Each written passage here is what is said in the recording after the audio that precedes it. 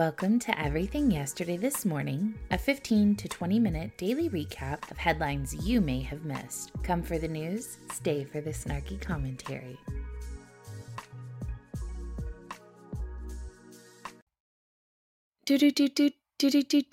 Good morning and welcome to Friday's edition of Everything Yesterday This Morning. I am your host, literally Heather.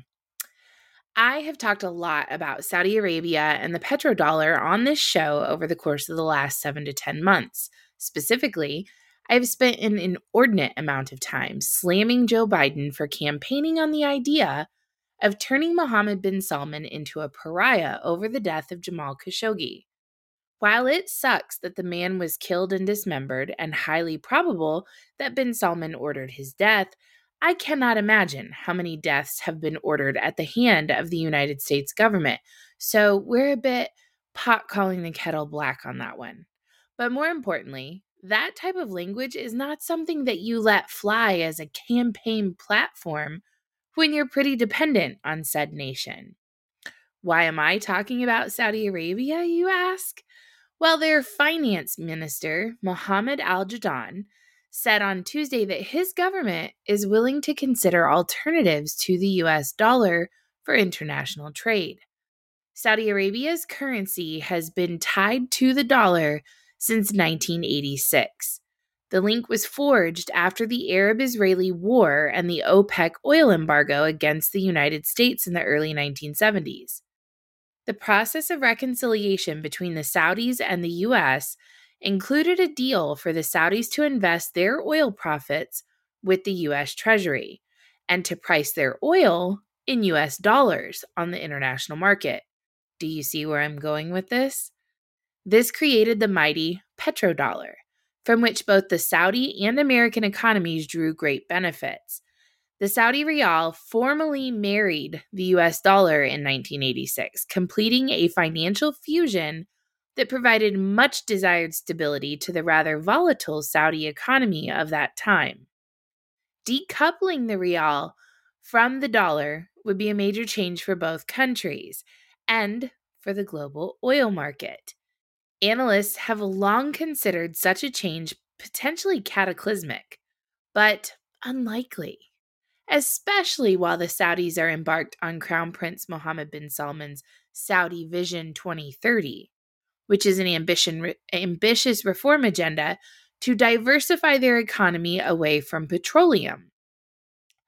Al-Jadaan said at the World Economic Forum in Davos that Saudi Arabia is open to considering other currencies. Quote, "There are no issues with discussing how we settle our trade arrangements, whether it's in the US dollar, whether it is the euro, whether it is the Saudi rial. I don't think we are waving away or ruling out any discussion that will help improve the trade around the world." Al-Jadaan said the Saudis wish to develop economic flexibility so they can build stronger economic relationships with other partners, specifically mentioning China, an eager customer for all manner of fossil fuels. We enjoy a very strategic relationship with China, and we enjoy that same strategic relationship with other nations, including the US. We want to develop that with Europe and other countries who are willing and able to work with us, he said. The Saudi finance minister added that working with other currencies would make it easier for Saudi Arabia to participate in multinational programs to shore up vulnerable economies, particularly Pakistan.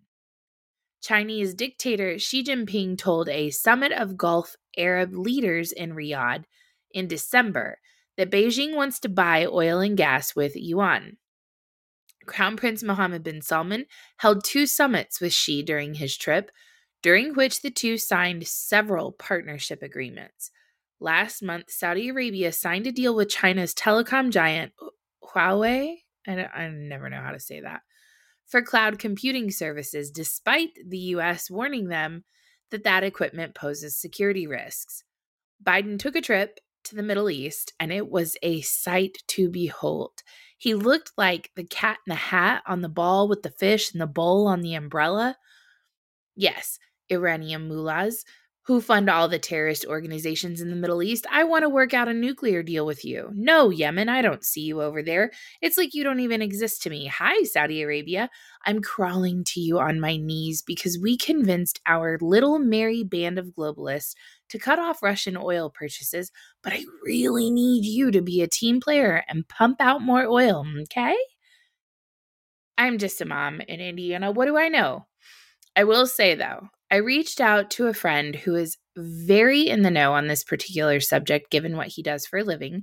And upon my asking when we could expect to see the petrodollar collapse, his response was, my best guess is 18 months. A team of researchers have come up with a machine learning assisted way to detect the position of shapes, including the poses of humans, to an astonishing degree, using only Wi-Fi signals. In a yet-to-be peer-reviewed paper, researchers at Carnegie Mellon University came up with a deep learning method of mapping the position of multiple human subjects by analyzing the phase and amplitude of Wi-Fi signals and processing them using computer vision algorithms. The results of the study reveal that the model can estimate the dense pose of multiple subjects with comparable performance to image-based approaches by utilizing only Wi-Fi signals as the input. The team concluded in their paper, and the results are astonishing, images appended to the preprint show the poses of various human subjects in astonishing detail and in a variety of poses. The researchers suggest that Wi-Fi could serve as a much more affordable and already ubiquitous way to keep track of the exact location of people compared to more traditional camera and LiDAR systems. In fact, most households in developed countries already have Wi-Fi at home, and this technology may be scaled to monitor the well-being of elderly people or just identify suspicious behaviors at home, the paper reads. Psh. I just got internet in my house for the first time in 10 years because most rural families do not, in fact, have Wi-Fi at home. But here's my concern with this.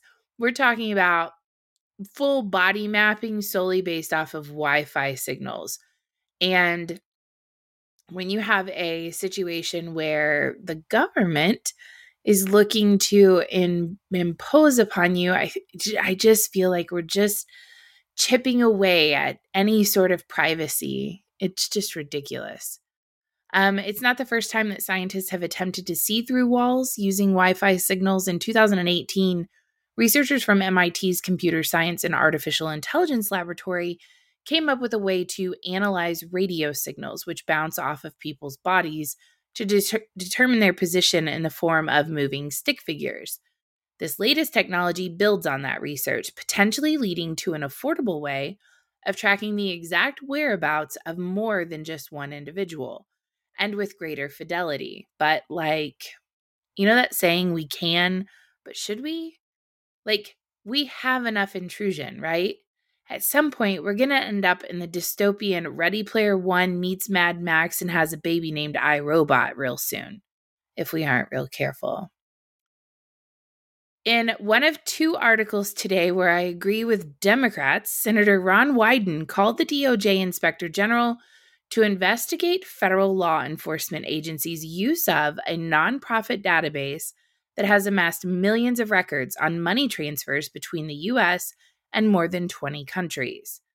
In an arrangement that the senator described as, quote, bulk surveillance program, an Arizona-based nonprofit called the Transaction Record Analysis Center, or TRAC, has provided federal, state, and local law enforcement agencies with unrestricted access to mass amounts of data on Americans' money transfers.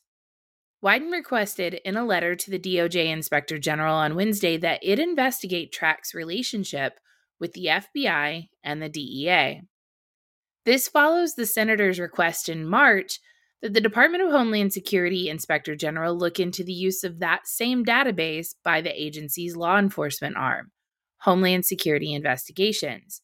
While you're at it, Ron, could you please just go ahead and look into all NGO relationships with the USG? He said, my oversight activity over the past year have uncovered troubling information revealing that the scale of this government surveillance program is far greater than what was previously reported. Wyden's investigation had previously focused solely on HSI's use of customs summons, a form of administrative subpoena to obtain records of money transfers over $500 between several states in the southwestern United States and Mexico. However, Wyden's latest request revealed that several money transfer companies had sent bulk customer data to Track for both domestic and foreign transfers, including those between people in the United States and 22 foreign countries and one territory. These companies sent the records in response to, quote, legal requests from the various law enforcement agencies. Track had accumulated about 145 million records from 28 different companies as of 2021, and more than 700 law enforcement entities had access to the database as of May, according to a report from the American Civil Liberties Union, also released on Wednesday. This unorthodox arrangement between state law enforcement, DHS, and DOJ agencies to collect bulk money transfer data raises a number of concerns about surveillance disproportionately affecting low-income, minority, and immigrant communities, Wyden said. Or how about just Americans? How about we just say that this surveillance disproportionately affects Americans? Law enforcement agencies have ample authority to subpoena financial information about an individual or specific transactions that they believe are related to illicit activity, he said in his letter. Instead of squandering resources collecting millions of transactions through this bulk surveillance program, the government should focus its resources on individuals actually suspected of breaking the law, he added. Because that's how it's supposed to work. You don't get a warrant, you don't get the information unless you suspect the individual of committing a crime. They're just trying to find the crime. They don't even know where it's at. Hear, Senator Wyden. Like, well done, sir. Perhaps, and I know this is going to sound just absolutely crazy, but maybe, just maybe, we go repeal the monstrosity of government overreach and usurpation of individual liberty that is the Patriot Act that you all thought was a great idea. Just hand it to Elon and send it to the moon. We don't consent, and we never did. The U.S. hit its debt limit yesterday. No one, I mean literally no one, saw this coming. We have been so fiscally responsible and meticulous about how we spent our money in 2022. For example, we paid $210 million for basic education projects in Jordan, the country. $168 million helping illegal immigrants avoid deportation. Here, I know you're here. You're not supposed to be. We'll help you stay here. $2.5 million in Super Bowl commercials telling you to fill out the census. $2.3 million to inject 6-month-old beagle puppies with cocaine. $2.1 million to encourage Ethiopians to wear shoes. What are you, savages? $1.1 million to train mice to binge drink alcohol. Not gonna lie, probably would have liked to see that one.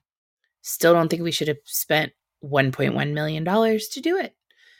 That's a lot of booze to get some mice drunk. $675,000 on the social life and collective intelligence of ants. Seriously. $519,000 to use mice to study racial aggression. $200,000 on a radio campaign telling drivers to stop at railroad crossings. $187.5 thousand verifying that kids love their pets. And my personal favorite, $118.9 thousand researching whether or not Thanos could snap his fingers while wearing the Infinity Gauntlet. That one was funded by the National Science Foundation. This is now forcing the Treasury Department to begin deploying a series of emergency moves so that the government can continue to pay its bills and endangering the already fragile U.S. economy. In a letter to Congress, Janet Yellen, who is the Treasury Secretary, said the department will start using so-called extraordinary measures to prevent the United States from defaulting on its obligation. But she warned that the moves are subject to considerable uncertainty when calculating how long they could keep the government afloat. The period of time that extraordinary measures may last is subject to considerable uncertainty, including the challenges of forecasting the payments and receipts of the U.S. government months into the future, Yellen wrote. I respectfully urge Congress to act promptly to protect the full faith and credit of the United States. The debt ceiling, which is currently around $31.4 trillion, is the legal limit on the total amount of debt that the federal government can borrow on behalf of the public, including Social Security and Medicare benefits, military salaries, and tax refunds. The White House urged Congress to raise the debt ceiling without condition.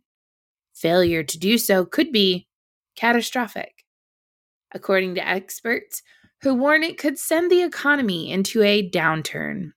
Psst, newsflash, we're already in a downturn. Without a debt limit increase, suspension, or removal, we believe Treasury would look to prioritize debt payments, leading to delays in some other payments. Yeah, because who's going to get the mice drunk if you're paying your debts? Like, come on now. Gregory Dacko, who's the chief economist at EY Parthenon, said still in doing so, Treasury would need to balance the federal budget by ensuring that government outlays are equal to government revenues. This would mean an instantaneous cut to GDP worth around 4.5 to 5%, leading to a self-inflicted recession and risking severe financial market dislocations. Honestly, imagine being this incompetent with money and still referring to yourself as an expert.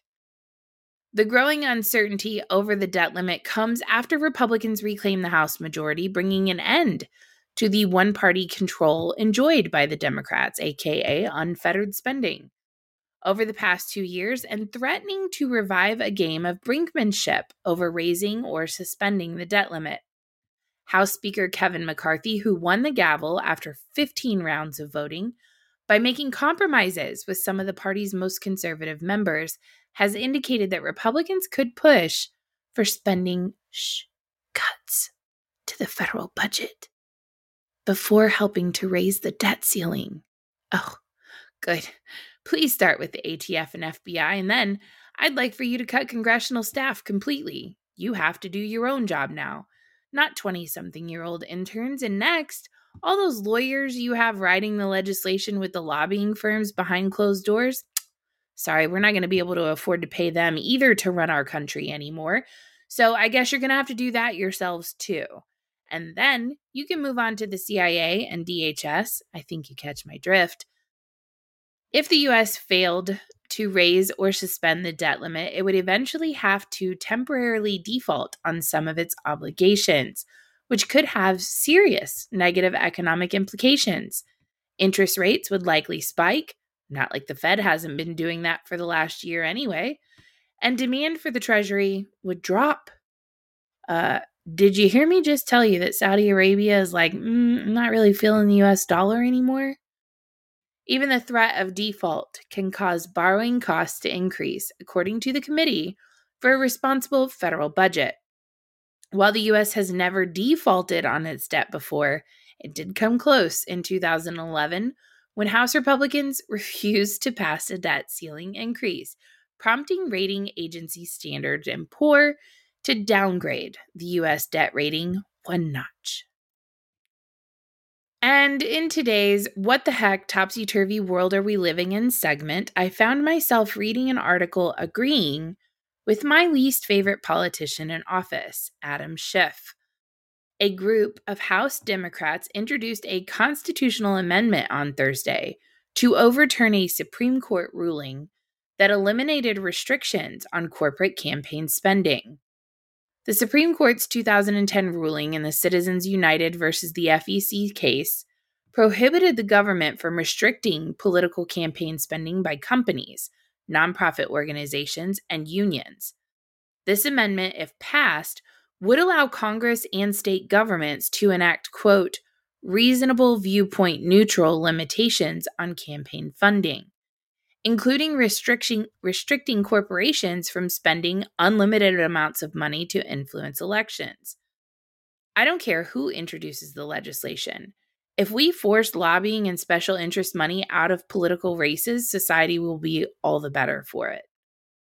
Adam Schiff, who did introduce the amendment, said in a press release that it would, quote, close legal loopholes that corporations and other wealthy groups have exploited for far too long. Schiff has introduced an amendment to overturn the Citizens United ruling every year since 2013, according to the release.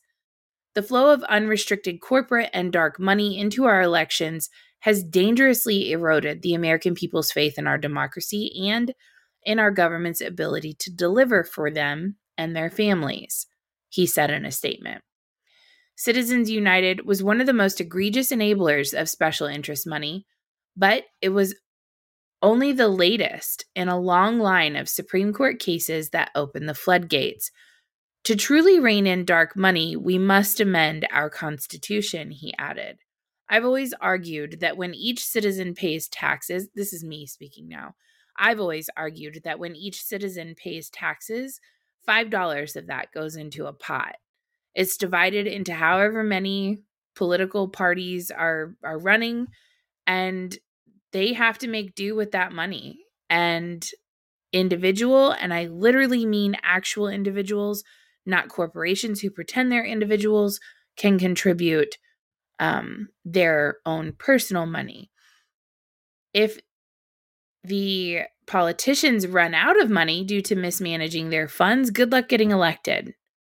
We've introduced a constitutional amendment to overturn Citizens United and irresponsible SCOTUS decisions that came before it, Schiff said in a tweet announcing the amendment on Thursday.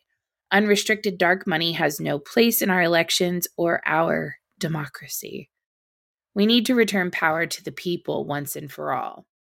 The 2022 midterm election cycle was the most expensive in history, with outside donors spending more than $2 billion on federal midterm candidates. That's according to Open Secrets. That link is in the article that is linked in the show description. That is your everything yesterday this morning. I hope you guys have a great Friday. We will be doing Liberty Happy Hour spaces this evening at 10:15 Eastern Standard Time. Please feel free to tune in. I hope you guys take care. If not, I'll see you next week. If you like today's show, be sure to subscribe and turn on notifications so you never miss an episode. Also, please don't forget to check out shouseinthehouse.com, and never forget that free men do not need permission from any government. Have a great day.